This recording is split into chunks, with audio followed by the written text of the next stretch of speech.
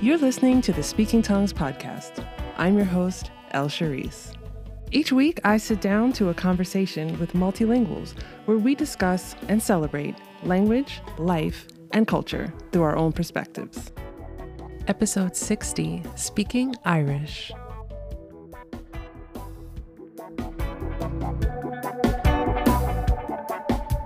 Hello, language lovers. Thank you for joining me for this episode of Speaking Tongues, the podcast and conversation with multilinguals. Today, I have the pleasure of speaking with John, who has come to join me today to discuss the Irish language. In this episode, we talk about Irish as it's seen and spoken in Northern Ireland, where John is from. He tells us about some differences between how the language is used there versus in the Republic of Ireland. We talk about Hiberno English and how there are some surprising connections between English spoken in Ireland and English spoken in the United States. John walks us through some particular qualities of the Irish language, and we talk about how the language itself has become more visible in recent years. In a brief diversion, John tells us how he's been taking steps to learn Manx, and we even have a quick comparison lesson on some words and phrases in these Celtic languages. And of course, we could not go an episode talking about Ireland without discussing the culture and some of the big myths and misconceptions held around the world about Northern Ireland and the Republic of Ireland. Big thank you to John for this thoughtful conversation and for sharing your journey with us. If you enjoyed this episode, don't forget to subscribe, rate, and review the Speaking Tongues podcast on Apple Podcasts, or like and subscribe on YouTube so that other language lovers like ourselves can find the show. And if you've been a longtime listener of the show, or even a recent listener, you can now support the show on buymeacoffee.com. Links to all platforms are in the show notes. Okay, let's chat. Welcome back to another episode of Speaking Tongues. I am here with John. How are you today, John? I am great, thank you. How are you? I'm so excited to talk to you. And just to let my audience know, this is our second attempt at recording, and we had some technical issues the first time. So thank you, John, also for making the time to re-record this No, absolutely episode fine. and to talk about your languages. I like Yay! I like to start each episode with the same question, and that is, what is your first language and how many languages do you speak? So my first language is English, um, and the languages I speak, obviously to varying degrees, I would say the languages I would probably feel most comfortable would be French, Swedish, and Hebrew. And I have a basic conversational, if you can call it that, ability in Irish, Manx, and I've started learning Hungarian, although I wouldn't even say I could have a conversation in Hungarian just yet. You have a lot of different languages, and none of them are really, Mm. well, a few of them are related, but a lot of them aren't. Oh Um, yeah, if you had asked me like 5 years ago what languages you were learning, it would be a completely different list. And then a couple of years before that, it would be a completely different list as well. Like there's no connection for me, really. how does that happen for you? Like, how do you decide, or do you decide, or do the languages call you? Like, how do you decide what you want to study? What draws you to them? I think I'm the type of person that if I come across a language, I'd be like, ooh, I want to learn that. Um, but I feel like, so as I mentioned, Swedish, Hebrew, and French would be my best languages, mainly because so French I did in school, and I did that right up to A level, and I loved it. I still do love French. I don't get to use it as much, but I do love it, and it's just something that's kind of always stuck with me. And by the time I stopped studying it, like actively in school, I had a pretty good foundation that I felt like I could go off on my own. And with Hebrew, I had to study it as part of my course. I had to study Hebrew, but I fell in love with it, and I just I just kept going with it. And Swedish was one that definitely called out to me because I was living in Sweden when I was studying Hebrew, Oh, okay. and being surrounded by Swedish was like it wasn't a language that was ever on my radar. I mean, I never ever thought I would learn Swedish. It wasn't something. And living in Sweden, it's like, oh, Swedish is quite cool. Like Swedish is I think it's because I didn't really know anything about it, and Yeah. I was like, oh wow, this is a great language. And I lived with Swedish people, and so I got to practice. And I feel like living in Sweden was a real benefit because I find the pronunciation of Swedish can be quite, it was definitely different to how I thought it was Right. whenever I first started. And living in Sweden really gave me sort of that confidence because I could actually imagine native speakers saying words and familiarizing myself with constructs. And I thought, oh, this is great. The other languages like Irish and Manx, Manx was an accident. I just came across it one day and I was like, oh, wow, Manx Gaelic is so cool. And it's similar to Irish, which I've been on and off learning and had in my life for about 10 years now. And it's just, yeah, this language, it's either I sort of run into a language, like, or it just, I don't know, yeah, just love language. I think a lot of people listening can relate Yeah, to to this journey. So I should say for because I didn't say this before, but you are in Northern Ireland. So yeah, um when you were growing up in your community, what languages did you hear spoken? just English, Just English. Okay. just English. So I grew up in the 90s in Northern Ireland, and it was very monocultural, very uh, Northern Ireland compared to the rest of the UK was very behind on multiculturalism and immigration. So, you know, it there's were some areas so I didn't live in Belfast, I didn't live in the capital, and I didn't live in other places that might have more multicultural um, communities. For me, it was just English. Okay. Um as far as Irish goes, did you see Irish names maybe in or Irish words, vocabulary, etc., maybe in the names of places or Mm-hmm, people's names or mm-hmm. traditions and things like that? Yeah, so whenever I didn't wasn't really introduced to Irish until I was about 17, 18. So I know that for some people, like, oh, you live in Ireland and you didn't encounter Irish until you were 18. I mean, I knew it existed. My first exposure to Irish would really have been on TV. So in Northern Ireland, we get the TV channels for the Republic of Ireland. And there's a Irish language TV show called, well, channel called TG Cahir, and it's all in Irish. You can watch SpongeBob in Irish. I've watched Harry Potter in Irish, um, and on UK TV as well. We would have predominantly, I think, we like music shows, like traditional Irish music, that was done through the medium of Irish.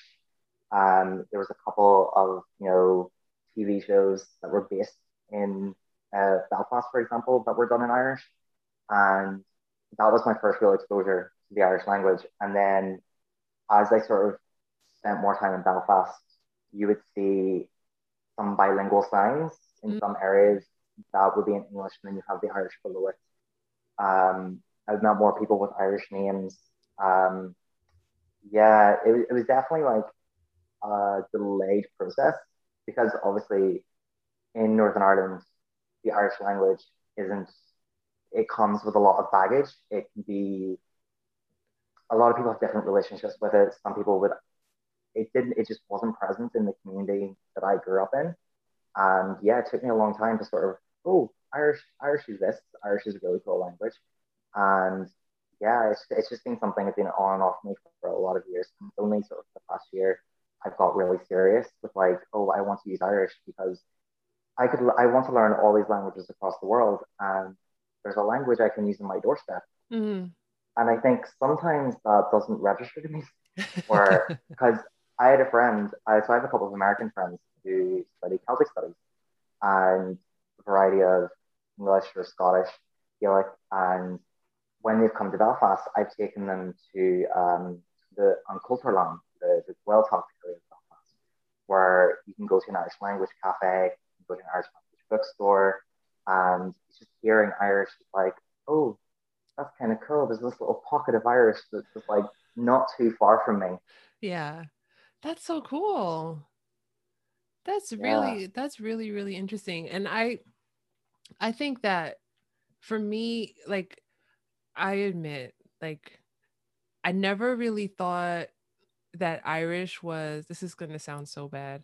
I never really thought that like, because I knew that Ireland and Northern Ireland, they speak English. Hmm. And I guess there was part of my brain that thought like Irish was like not used at all. Like it was like in the way that old English is kind of like, oh, Hmm. it's old and Hmm. Beowulf and blah blah blah. Hmm. So when I realized that modern day people still speak Irish and still, Hmm. are pushing this language forward and um, pushing it forward with the culture too. Yes. I just think that's amazing. Yeah, absolutely. So in the Republic of Ireland, it's compulsory to study Irish Hmm. um, throughout junior school. I think up to the age of 16. I'm not 100% sure. But everyone in the Republic of Ireland studies Irish. You also have the option of going to Irish language medium schools, so you can have your general education through Irish. You can do the same in Belfast. There is a Irish language school um, as well, and there are little pockets of the Irish language. It's very much alive. It is a misconception that Irish is either a dying or dead language, and I never really judge anyone for that view because there are people who live in this island who have the same view.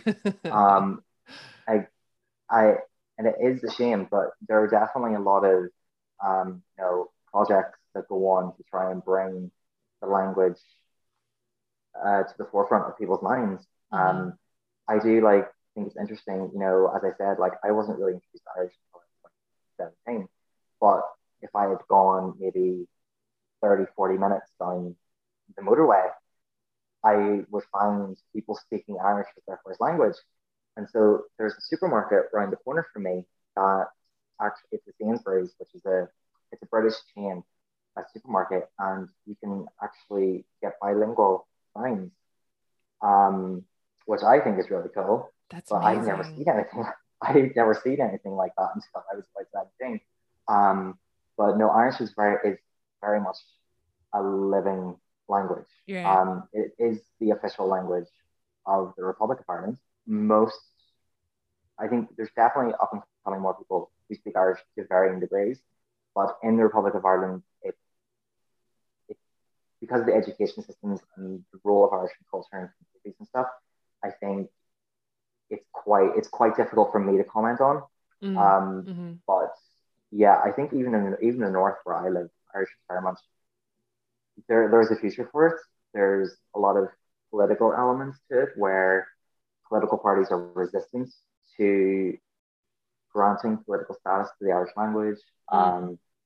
Even at a civilian level, people are a bit uncomfortable with it. Um, and yeah, it can be quite complicated, Do but you it's know? it's very much alive.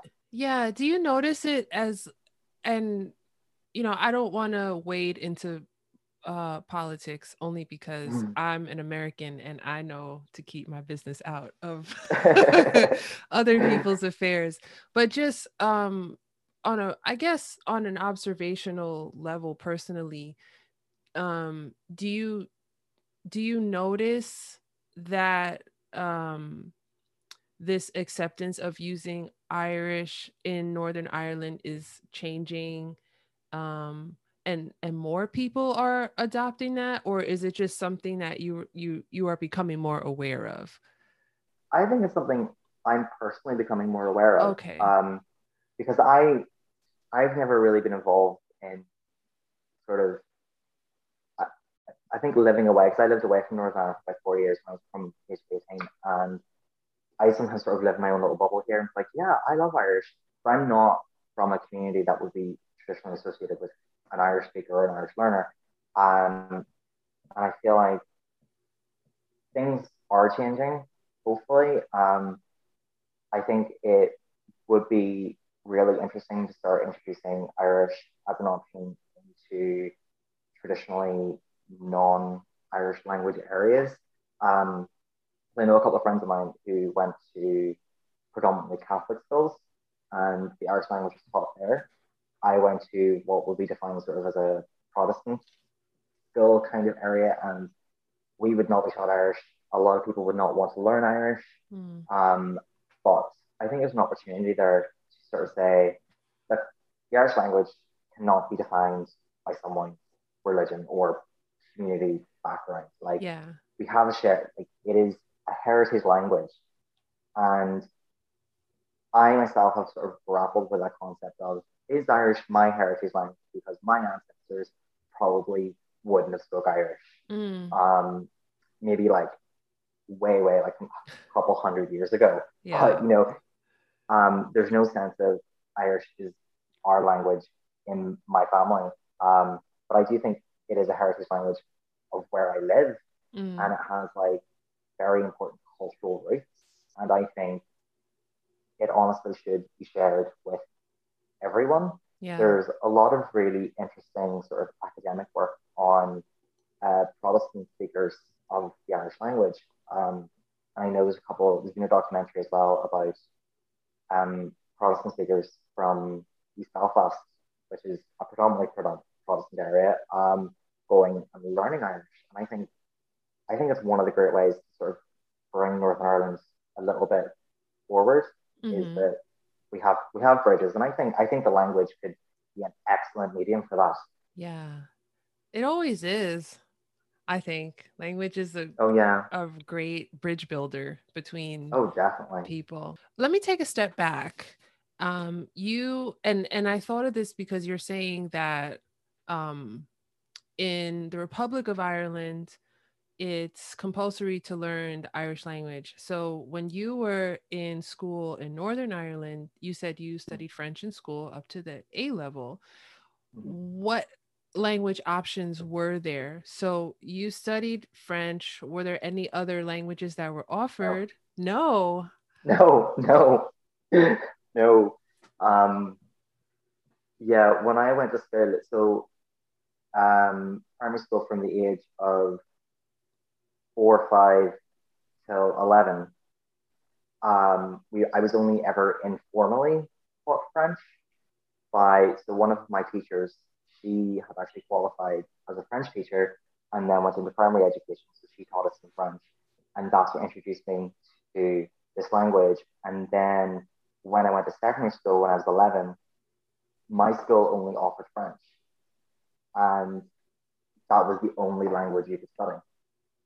A couple of other schools in my area where I live, one only taught German, another What? one, yeah, that really fascinated me because it is usually the only languages you will study in Northern Ireland. Second, foreign languages would be French, German, or Spanish, and German would probably be the least one. And then there are other schools that teach Irish, but it's very common to meet someone and they'll definitely have studied either French, German, or Spanish. My school only taught French, another school only taught German, another school only taught Spanish, and another school again only taught French. So I don't know what the equivalent would be where it's a state school. I don't Okay. know if it was a state school, so it wasn't private or anything. Um, and that was the one language we taught. It also wasn't compulsory after 3 years. Okay. So when you got to about 14, you choose to carry it on for what we call the GCSE, Mm-hmm. or you could just leave it. And in my year, only 7 people studied French for GCSE.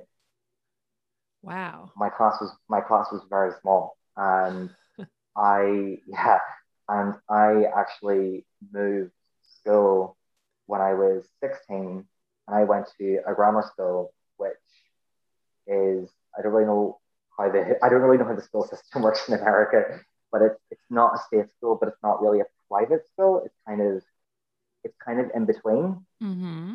So because in UK. Actually, I don't know if you do it anymore, but I like I'm 28 now. When I was 11, I did an exam. It's called the 11 plus, and that determined what kind of school you could go to Okay. whenever you were 11. And if you passed the 11 plus, you got to go with this kind of school. I failed, but I went in sixth form, and that school was different, where you had to study French first, second, and third year, but you had in first year you had to do a semester of Spanish and German, and then decide if you wanted to do French and Spanish or French and German I for the next see. 2 years. Uh-huh. Um, so and it was compulsory to do at least one language for GCSE there. That's why I moved because I wanted to do French for pre-university exams, the A level exams, and this was the only place I could go um, to study French. So that's how I ended up doing it for A level. But yeah, my language options were not. There weren't many. There were not many. Wow. Wow. Yeah. Yeah, I'm always curious to know what other people are offered in school because here Spanish was our main offering Mhm. for the most part. And then in high school, depending on where you went, you had different options. My high school offered French, Italian, Spanish, Oh, and cool. I took Latin in high school. Oh, I wow. know, so lucky. I would love, honestly, like Latin is one of those languages that like I would have loved to have done. It was a really great foundation for Mhm. my language life, I think. It gave me a really Oh, big appreciation for even for English because I'm going to get off on a tangent, but no, it's fine. Go ahead. Go ahead. um when I was in school, we didn't really learn English grammar. That wasn't taught to us. Mm. Like we were taught how to read, but we didn't really learn things like direct object, indirect object, that kind of good stuff that you really Yeah. need to know when you're trying to figure out pronouns in French, like, and Oh, yeah. if you don't know those things and you don't know, well, what the hell is an indirect object, then you're I like, had no idea either. right. So Latin really helped me to understand. So I feel like I learned the grammar of my native language through a second Yeah. language. Yeah, that totally makes sense. That totally makes sense. I think so. I said I started learning Hungarian, and Hungarian was the first language I ever approached that had cases. So friends of mine had done German, and they were talking about all these cases, the dative, accusative, and I Right. went, I have no idea what they are. And even like, I had no idea. And like, Hebrew doesn't have cases. Mm-hmm. Um, if Swedish does, I don't actually know. Maybe I'm speaking grammatically incorrect Swedish. I don't know. And then I started learning Hungarian, and Hungarian has, I think it's something like, is it like 12 or 14 cases? There's lots of cases, and Yeah.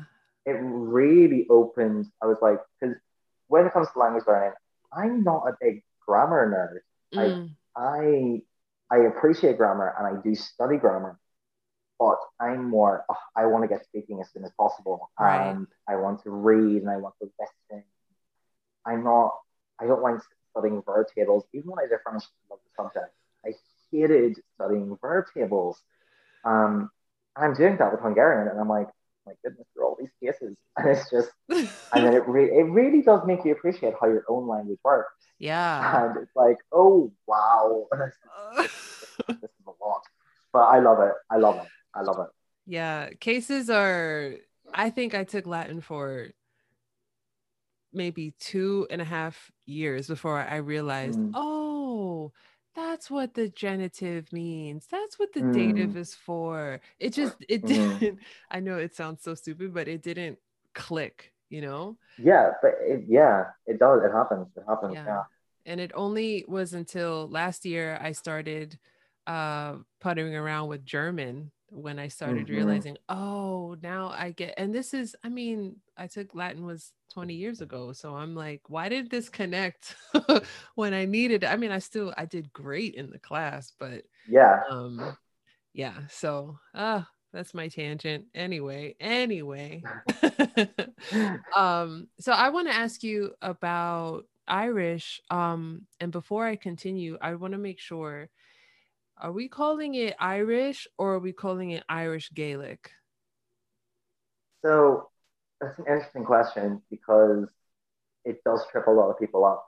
Um, the general consensus is if you say Irish, you're referring to Irish Gaelic. So Gaelic is obviously Gaelic can mean Irish, it can mean Manx, it can mean Scottish Gaelic. So when we say Irish, we do usually just it means Irish Gaelic. If you say Gaelic, some people might automatically assume you're talking about Scottish Gaelic. Mm. So that, and even with Manx, if you say Manx Gaelic, sometimes you don't even have to say the Gaelic. If you say Manx, they know you're talking about the separate language. Um, but yeah, and I think I mentioned this when we did the first recording, is that Irish in Irish is Gaeilge, and in Manx, Manx is Gaelic, and Scottish Gaelic is Gaelic, and it just means Gaelic.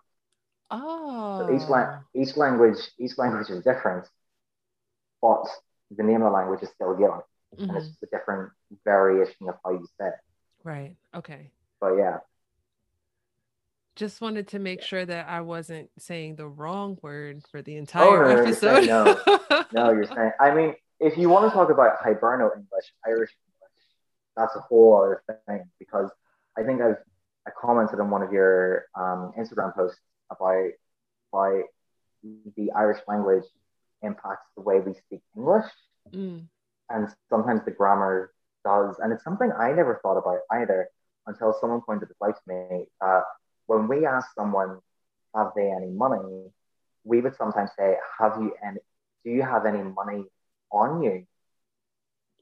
And the "on you" is like hangover of Irish grammar because when you say "I have" in Irish, you say you say "Tá leabhar agam," I have a book, which literally translates as a book is at me. So Oh. that apparently that's a hangover. We would say, "Have you any money on you?" The "on you" part. I'm sorry, that's my accent there. I should say "on you," because we would say "you." "On you" is influence of Irish. You know what's really interesting about that for me as a New Yorker? Mm. We say that too. Do And you? you know that there's a huge Irish influence in Mm-hmm. New York City, in the beginning of New York City, with Mm-hmm. immigration from the 1800s. And Mm. yeah, that's something that we would say too. Like, do you have any money on you? Do you have, you know, I wonder now. After this, I'm not going to do it now, but Okay. Okay. Okay. I got to research this because Yeah. I'm always interested in like how, especially in New England, in Boston, in New Mm-hmm. York, in this area, how our speech patterns have been affected by immigration because we Mm-hmm. received so much immigration, when the city was becoming incorporated. And Mm-hmm. that's so interesting. I think the thing that interests me is that I can't speak about the rest of Ireland, but in Northern Ireland, it'd be quite common for us not to say tomorrow. We would say the morrow, or more colloquially, the morrow. And sometimes when I hear Americans say tomorrow on TV, it sometimes sounds like they're saying, "I'll see you tomorrow," or Mm. "I'll see you tomorrow." And I'm like, oh, I wonder. In my head, in my language brain, I'm like, is that an influence of is that an influence of Irish immigration? Yeah. I don't know. I mean, it might not be. I mean, the Anya part for the money might not even be an Irish thing. It's just what I just. Hmm. And then when I thought about it, it made sense. Yeah. But yeah, I would be interested to know like what impacts Irish immigration has had on like the vernacular of those areas of America. Yeah. I'm going to put out, well, I'm going to ask now in this recording for anyone who knows, please get in contact so we can get to the Please bottom of do. this, and maybe someone Yeah. out there has expertise about it because it To me, it makes sense. To me, it makes perfect Yeah, sense why that would be. I want to ask you if you know if the Irish language in Northern Ireland and the Republic of Ireland, if it differs. And if it differs, are there great differences or are they minor differences? I think generally speaking, so whenever there's the textbook I use to study Irish, Gaeilge an Stro, um, it does mention dialectal differences. So my understanding is there are different dialects. So I come from Northern Ireland, which is in the Irish region of Ulster, and Ulster has its own dialect of Irish. And from what I know of my acquaintance with Irish speakers in the South, in the Republic of Ireland, they don't like Ulster Irish because they think it sounds very strange. Um, it's mostly with pronunciation and general vocabulary as well. So I think we would say J Marthakin in Ulster, and I think in the Republic they would say maybe Constataku. Those kind of differences. Mm. My understanding is, generally speaking, you will be understood regardless of the dialect you speak. You will be understood. I've had no sort of issue, although there's a nurse I work with, and she's from Donegal, and that's in Ulster, and we would sometimes speak a little bit of Irish together, and we don't really have a lot of difficulty understanding each other. But she grew up speaking Irish, so there's a lot more colloquialism in Mm. how she speaks, and sometimes Mhm. I'm a bit like, oh, I'm sorry, what was that? Cardisha, Cardisha. But yeah, there is differences in how Irish is spoken around the island, and I think as well maybe a lot of older Irish speakers might speak a different kind of Irish. I'm not 100% sure, but I do know there will be dialectal differences. So, right from the north in Ulster and the Munster, and if you come like, maybe from the first life, like in Kerry, it might be a bit different. I would like after this pandemic, epidemic, whatever, hit COVID when COVID's over, I would like to go to different parts of Ireland. I've been to the Gaeltacht. So a Gaeltacht is a language speaking area in the west of Ireland, the Aran Islands, which are off County Galway, and an absolutely beautiful place to go. And in that area, most people would speak Irish as their first language. And I would love, now that I feel like a bit more confident in my Irish, I would love to go back. And because when I went there, it was just, oh, see a ditch. And I went, hello, and oh, Gurmag, it's like, thank you. It was like the whole and please, like those kind of Yeah. things. I would love to be able to go and like actually be able to go to a cafe and order a coffee in Irish. That would be great. So I'm not sure if I would run into any oh, what kind of Irish is this boy who's speaking? I don't know. I don't know if I mean, to be fair, I have that issue with English as well. Like, whenever I go to other places, they're like, I'm sorry, speaking English? Because obviously of our accent. So I don't know. I don't know. As you're learning Irish, what methods are you using? What steps are you taking to improve your Irish language? I'm Irish orthography can be quite interesting. A lot of letter combinations, Mm. like BH and MH, and they can they can change what they sound like depending on where they are in a word. So as I said, like I don't really like going through like verb lists. But with Irish, I do make an exception. And what I'll do is if I with the textbook and I'll listen to the audio and I'll be reading because in my head with Irish, it can be quite I can see the word and then in my head I'm not registering the word to read that way. So I'm making more of an exception. So I'm trying to listen to a lot of audio on YouTube if and hopefully if I can get a transcript or just try and like sometimes I'll try and write down the words. Like if I hear a word that I don't know, I'll even like try and write it out based on my knowledge of the orthography of grammar and stuff. And sometimes I'll just read the grammar table, which I hate, but I have a book of Irish verbs, and I'll try and read them. And I think for me, one of my biggest methods is to try and write short little essays. Oh. So I do this with all the languages that I'm studying, is that I think it's so easy to sit down and like have a list of maybe 10 words you want to learn. But for me, the best way to actually memorize those words is to put them into sentences. So, Oh. and I'll try and use grammar structures and words that I've learned previously and just try. So I tried doing this last November when I was learning Manx. I was trying to write a little short story in Manx, but I was just writing maybe like 2 or 3 sentences a day, nothing too ambitious, just to try and familiarize myself with those words. And I would highlight them.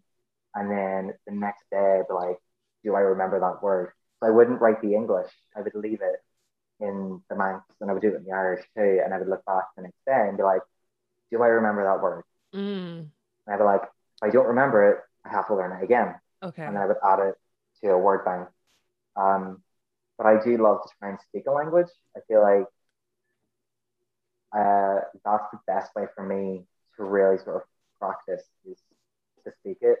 And I don't have really anyone I can speak Irish with at the moment. I'm hoping post COVID, if that's a thing, I can make opportunities because I live in Belfast now, so there's really nothing stopping me post COVID to get involved and actually meet other Irish speakers and actually maybe go along to an Irish class.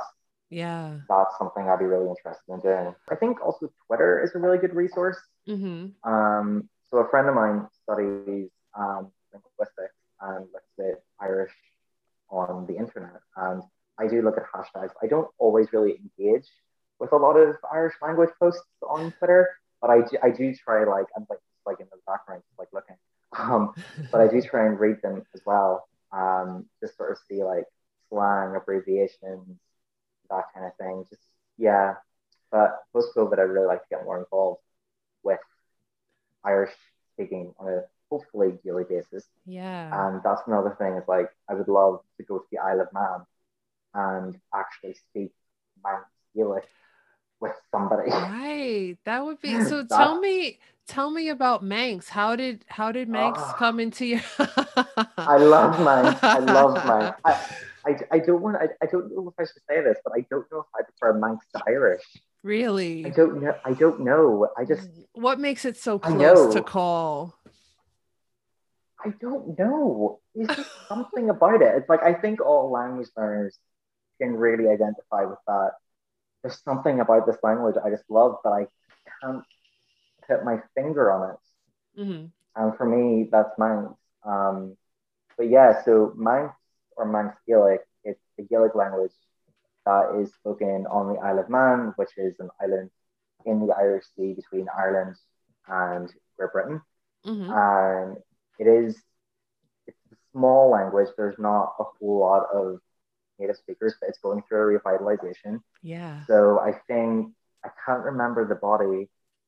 I don't know if it was the United Nations declared it a dead language, an extinct language. Oh, I don't know. Maybe UNESCO or UNESCO, maybe that, yeah, yeah. maybe that's the one because so it was the last native speaker, and I'm using bunny quotes because there were other speakers of this language. Hmm. Um, he died, and then it was declared an extinct language. Hmm. But there is a Manx language school in, I want to say it's in Douglas, which is, I think, the main city, but it might not be in Douglas. And it's called Livenspool Gaeilge, and it is revitalizing Manx. There's a lot, Learn Manx websites for a small minority language. LearnManx.com is one of the most comprehensive language learning websites That's I have ever amazing. encountered. It is fantastic. It has a podcast. It has reading materials across different levels. You can read Alice in Wonderland in Manx Gaelic. I have books in my room written in Manx Gaelic. Um, you can, yeah, everything is on this website and has lessons from beginners, intermediate, advanced. I just love it. And yeah, I love writing it as well. It's Mm-hmm. something really strange. Like I love writing in Manx. It's so cool. And it's relatively similar to Irish as well. I mean, it's not identical, but you if you spoke one, you Mm-hmm. could probably understand the other. I Okay. know recently there was a baking event on Facebook where one baker was speaking in Manx and one was speaking in Irish. And I didn't get to watch it, but I saw like I watched a wee bit of it afterwards, and I was like, oh, this is fantastic. This is just my kind of thing. This is my kind of thing. Manx, Irish, and baking. That's what I was going to ask you. How do you notice the similarities and the differences between the two, and if they're like, do you think that somebody, well, you kind of said this, but do you think that somebody who speaks Irish can get by if they went to the Isle of Man and, Yeah, encountered Manx speakers? yeah. There's some. I think you definitely could. So, for example, um, there's some words that are very similar. So, I could say Tammy John, I am John, which is Manx. If I want to say I am John in Irish, that'll be Tom A. John. Oh. It's like those little similarities. And the proposition, so ach means but in Irish and Manx, they're spelled slightly different. Mhm. And again, there's no word for yes or no. You would just do the affirmative and the negative. Right. So you could say Faster Mai, which means good afternoon. Tammy John, as Tammy como unstel verständig. So John, I live in Belfast now. Whereas if I was in the Irish, I would say Tommy John, agus Tommy Mahoney Mel Firsta Nish. Anish. Anish is the Irish, not Nish. That's another thing. Sometimes I do get them mixed up. Um, you you could get by. Some the grammar works kind of similar as well once you see how. So, for example, in Irish, if you wanted to say "are you would say "and will to." In Manx, you would say "vel u," but the V makes sense when you see the Irish BH because BH Oh. because BH is sometimes pronounced a the, and it it's very subtle, but you do notice it. It's hard to explain, but if you but yeah, grammar sometimes works kind of similar. Yeah. Um, Another example would be sort of the proper word I think is lenition and mutation, kind of how Irish consonants sometimes work. So, for example, Belfast is Belfirsta, in but if you want to say in Belfast in Irish, you would say the Mel Firsta because there's an M added before the B. And in Manx, so morning would be Mora, and if you wanted to say in the morning, you would say Silvora. So Mm. it kind of there's the same kind of changes in Irish Manx, but I think if you spoke one, you could definitely understand the other. So I feel like whenever I was studying Irish Manx at exactly the same time, I was getting kind of confused because I was like, oh wait, which is which is Right. which. Yeah. They seem similar enough that, studying them at the same time could lead to some confusing study Mm, sessions, I yeah. think. Yeah. Do, do you Definitely. know? I don't know if you don't have an answer for this, it's fine. And I don't expect you to be familiar with, but with the other Celtic languages, is there any intelligibility there? Yeah. So Manx, Irish, and Scottish Gaelic would be you would maybe understand. So I think in Irish the negative would be nil. In Manx it's Hanel, but I think the Hanel is actually closer to the Scottish Gaelic.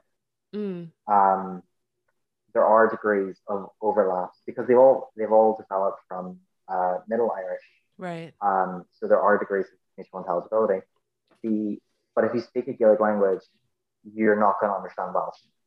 Mm. Welsh is a Celtic language, Hmm. but it's a different branch of. So the Gaelic languages or the Goidelic languages are a separate branch, and you would not understand Welsh. You won't understand Cornish. You won't understand Breton. They're completely different. Gotcha. Um, I do not speak any of those languages. I do not even understand any of those languages. I have family who live in Wales, and Wales is similar to Irish in the Republic. So my relatives in Wales, they speak Welsh because Hmm. they grew up speaking it in school, and a lot of stuff is done through the medium of Welsh, which they took the opportunity to join in on. But you won't understand you won't understand any Welsh. And again, if you study Welsh, you won't understand any Irish. Right, right. I was just curious, and as soon as you said Welsh, I was like, "Oh yeah, that's so different. Like that's not Mm-hmm. it's not even close to anything at Yeah, all." I think Um, it's a beautiful language. Like when I hear it, it's such a beautiful language. I think I wanted to learn it a long time ago. You can do it on Duolingo. You yes. can. Yes. I know quite a few people are doing it in Duolingo, A and I think few it's cool. people Like are. you get people in Irish as well. Like Irish is on Duolingo, and Scottish Gaelic is on Duolingo, and they're doing immensely well. And I think it's so interesting because I follow obviously a lot of content creators, other general people who learn languages, but then I follow a lot of people who don't learn languages like actively, and then I see them post, "Oh, I'm doing Welsh on Duolingo." I'm like, "That's so cool!" Like, of like because usually people will gravitate towards the big ones, like, "Oh, I'm gonna do French, I'm gonna do Spanish, I'm gonna do German," and I think that's totally fair enough. Like, that's what you want to study, fantastic. But then you'll come across someone who's like, "Oh, I'm doing Welsh, I'm doing Scottish Gaelic." And I'm like, "That's great! Like, that's the language that you chose of all the options on Duolingo. Right. You choose a Celtic language. You choose a Celtic language." And I think, especially when they don't live in the country where the language is spoken, Yeah. that it just amazes me. I'm like, that's I think one of it just it's really funny. Like whenever you see other people's progress in language learning and how they're getting on, it actually is really inspiring. And Yes. it's like, oh wow, I'm so glad you're doing this, and it's really motivating me Right. to go and do my own language studying, or just oh yeah, I think it's just great. Yeah, I think that's really important because you probably notice this too. I feel like we never really focus on the people who are actively doing it. We tend to Mm-hmm. focus on look at this person who learned four languages. We look at this person who speaks five Mm-hmm. languages and not really saying like what about the people who have been learning the same language for 10 years and Mm-hmm. they have ups and downs and they have, Mm-hmm. setbacks and triumphs. So I think that's it's really cool to see people who are, taking that step, Oh people yeah, who are doing it. definitely. Yeah. Irish culture is very popular all over the world, Mm-hmm. for better and for worse. I think Mm-hmm. in a lot of Mm-hmm. ways. Yeah. What are some of the things about Irish culture and language, and maybe even particularly about Northern Ireland, that you would want people to know that they may not be aware of? I remember I was had to answer this sort of question in my head in general because people ask me what's Northern Ireland like. And it's interesting that we're asking this question today because the past weekend I've actually seen riots in Belfast. There's been a lot of violence in the streets. Um, and some, I want to say, internationally, there is this image of Northern Ireland being a relatively volatile and violent place. And you want to say it's not, that we've moved on and there's ups and downs like everywhere. Um, so I feel like I can't not mention the riots that I have to mention that there were riots over the weekend and there was violence and it was quite unsettling to watch. But the reason I also want to mention that was the response from the communities that saw this violence, where yes, you could say there's still a division in Northern Ireland in our communities, but the communities came together, and Mm. there was a response of no, we've we've had this, Right. we've done this. Right. This is not what we want. And it was a lot of younger people, some teenagers that were involved in violence. And I saw community center like Facebook posts being shared from community centers urging kids not to go out and join the violence, to stay home. And I think even in that, we can see from the community responses how people responded in general is that Northern Ireland is a changing place, and it's changing slowly, but we're changing. We're more multicultural, which I think is a fantastic thing. Um, we're catching up. It feels like we're catching up with the rest of the world. In that Yeah.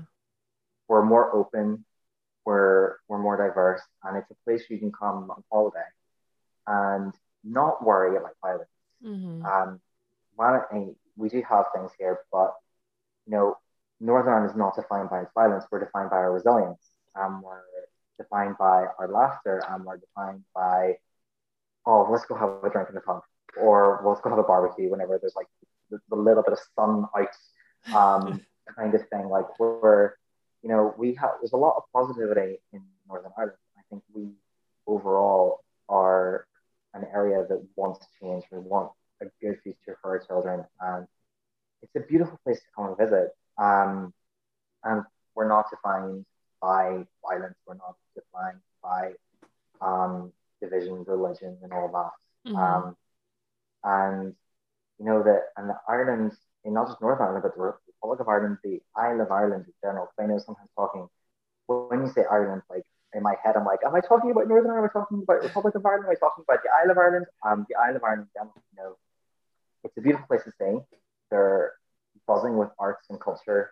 Well, generally speaking, you know, I don't know if you use this term in America, like busking, like a busker, like someone Buskers who would are like, people who like sing on the on yes, the yeah, street, on yeah, the subway and yeah, stuff. yeah. Yeah, yeah. We have a lot of buskers. We have a lot of street arts. We Cool. we have a lot of writers, up and coming. And like on my Instagram, I shared a couple of anthologies of the new Irish writing that represented the diverse nature of Ireland now. It's not white anymore. Northern Ireland and Ireland as a whole, Irish society is changing, it's diverse. Um, and there's a project that was going on in Belfast. It's called Black in Northern Irish, and I was interviewing. I've Um, seen that. have you? Yes. Oh, I that makes me so happy. I was The so other people from my tribe. yeah, I thought that was about like people of African descent in Northern Ireland, Mm, right? Yeah, yeah, I saw something about yeah, that. yeah. It was a project. I know actually two people that were involved in it. One girl I used to work with, and the other guy I used to work with in a different place. And it's such a fantastic project that because I think there's still some of this misconception that everyone in Ireland is white, and that if you're Irish, you're white, and that's not the case. Like you can be anything. Like Mhm. and to see this project is like Black in Northern Irish. It's like it's great that Yeah. we're telling the world it's like Ireland is diverse, Irish culture is diverse, um, and there's lots to see and do here. You can go to a city, then you can go to the countryside. You can go to an area where you probably won't hear English. There's theaters, there's museums, everything. Like it's just, I honestly think it's such a wonderful island, and I feel like a lot of Irish culture abroad. Um, like I think I've mentioned before to other people, like on St. Patrick's Day. It's funny seeing St. Patrick's Day celebrations in other parts of the world because they make more of a big deal than we do. Like I've only ever celebrated. I mean, say celebrated like maybe going to the bar to have a drink on St. Patrick's Day maybe twice in my life, Mm, and I'm 28, and and in the UK we can start drinking alcohol from 18, mm. and I've never done it. But on the topic of alcohol as well, there is this stereotype that Irish people love to drink and that we're all big drinkers. like nothing could be further from the truth. We're just like Mm-hmm. anywhere else. Yes, people Right. like to drink, but we're not defined by drinking. And you can have just as good a time in Ireland sober, completely sober. You don't have to go to a bar. I think our bars are quite interesting because we do have a lot of bars in close proximity to one another that would have live music, for Mm. example. Like, Cool. yeah, if this is something I really took for granted. When I went to England and I found out that a lot of bars, like I'm talking like not just really a singer, but like an actual like, band playing instruments. That's not like a oh you go to like loads of bars and you're going to see that, especially like kind of Irish music. Whereas in Belfast, especially, I can't really speak too much else with Northern Ireland because as much as I'm ashamed to admit it, I actually haven't been to many places in Northern Ireland. The Republic of Ireland, yes, not so much north. Um, You never explore like your own home. That's why. no, you don't. So people ask me, oh, where should I go in Northern Ireland? And I'm like, well, the Titanic Museum, the Giant's Causeway. I've heard it's great, never been. Um, but yeah, it's like loads like music and arts and everything. It's just I think there's definitely a perception of what Irish is in the world, and I think part of this is probably um, reinforced by the Irish diaspora. Mm. And by Irish diaspora, I mean Irish Americans, Irish Canadians, Irish Australians whose families left Ireland in the 1800s. Mm-hmm. And I've had a conversation with a friend of mine about this in Irish history, where I sometimes I feel like 19th century ideas of what Ireland is is preserved Mm. in in the consciousness of around the world. I might be completely wrong, Right. but it's like I sometimes I remember whenever I went to Kansas about 5 years ago, and I was at a conference and someone asked me, "Oh, well, in Ireland, what you have don't you have to be a Catholic? If you're not a Catholic, you're a second class citizen." Like, no, Mm. that's not true. And I kind of encountered a lot of these misconceptions, and not just in America, but also when I was in England as well, about these ideas of what Ireland actually is. And I'm like, I'm sorry, but have you met anyone from Ireland who isn't over 100 years old? Yeah, I feel like everyone should come to Ireland just and actually see what it's like, and not just do the real kind of touristy stuff that's like catered for people who have very preconceived notions Mm-hmm. about what Ireland is. Yeah. I feel like if you come to Ireland, if you can come to Ireland, to take the opportunity if you can to sort of really like meet local people and sort of really understand like Ireland has a lot of problems. There's also a lot of good things about Ireland, and maybe the bar you went to isn't actually the authentic experience, kind of thing. But then what is authenticity? That's Right. it. Right. No, I think that's an interesting observation that you make because I think here with probably a number of um immigrant groups that have come here in the 1800s, Irish, Italians, um maybe even Chinese, um you have these traditions here that have kind of come from hundreds of years ago and they Mm, persist, so then people think that this is the way that things are. It's yeah. kind of like preserving it in like Mm, as a like a specimen, and yeah, it's 100%. it just surprises me how few people actually take the time to wonder and to go out and look and see, well, what is Ireland like now, what is Yeah, Italy like now, what is it like in yeah. Because I feel like there's different, when people say Ireland, I always feel like there are different kinds of Ireland. Mm, Like, are you talking about, so are you talking about Ireland at the turn of the 20th century when it was still part of the British Empire? Are you talking about Ireland in the 1800s? Or are you talking about the Republic of Ireland? Or are you talking about the Isle of Ireland, mm, like the island, like as a whole? Um, yeah, and I think like the Irish language sometimes comes into play with that as well, because I know Americans might be familiar with some Irish words like falcha, because anytime I ever go to an Irish bar, I always see the word falcha, which means welcome. and sláinte, which means cheers. These are the two that you would most like identify if you ever went to an Irish bar anywhere in the world, regardless of where you are. You will probably see fáilte and sláinte. Mm-hmm. Um, There's a bar here with that name. is there? Yes. That doesn't surprise me. That doesn't surprise me. I was actually in Boston um, 2 years ago. I don't know. I've lost track of time. Um, and I went to an Irish bar, and it was such a surreal experience because I mean there was nothing really going on. It was just people having a drink, and it was just like, oh, it's an Irish bar, and I was seeing like these little Irish birds kind of like all over the place. But I do think in America sometimes, not just America, but like other parts of the world as well, there's this perception that the Irish language is dead Mm. or that no one speaks Irish. And I sort of wonder if, and I do sometimes wonder this even like about sections of Ireland where people think, oh, Irish literature eats like the writers, the romanticists, stuff like that. And I'm like, no, the Irish language is very much alive. Um, and there are Americans who learn Irish, there are people who speak Irish in North America. And I know there's some universities in North America that have Irish language programs, Yeah. which is really cool to me. I think that's absolutely fantastic.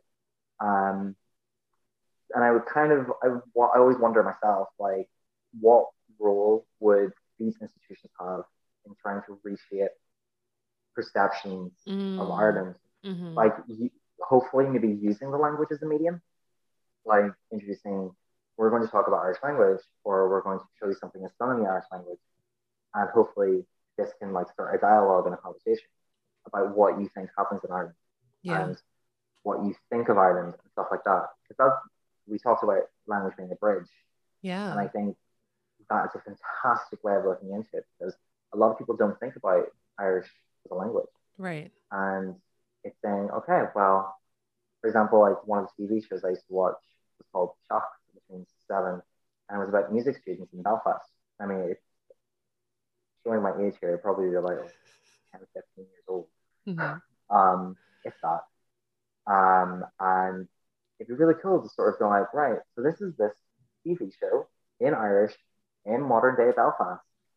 What can we take in a conversation about the role of the Irish language in North Ireland today from this TV show as a starting point? Mm-hmm. And I think that would just be fantastic. That would be fantastic.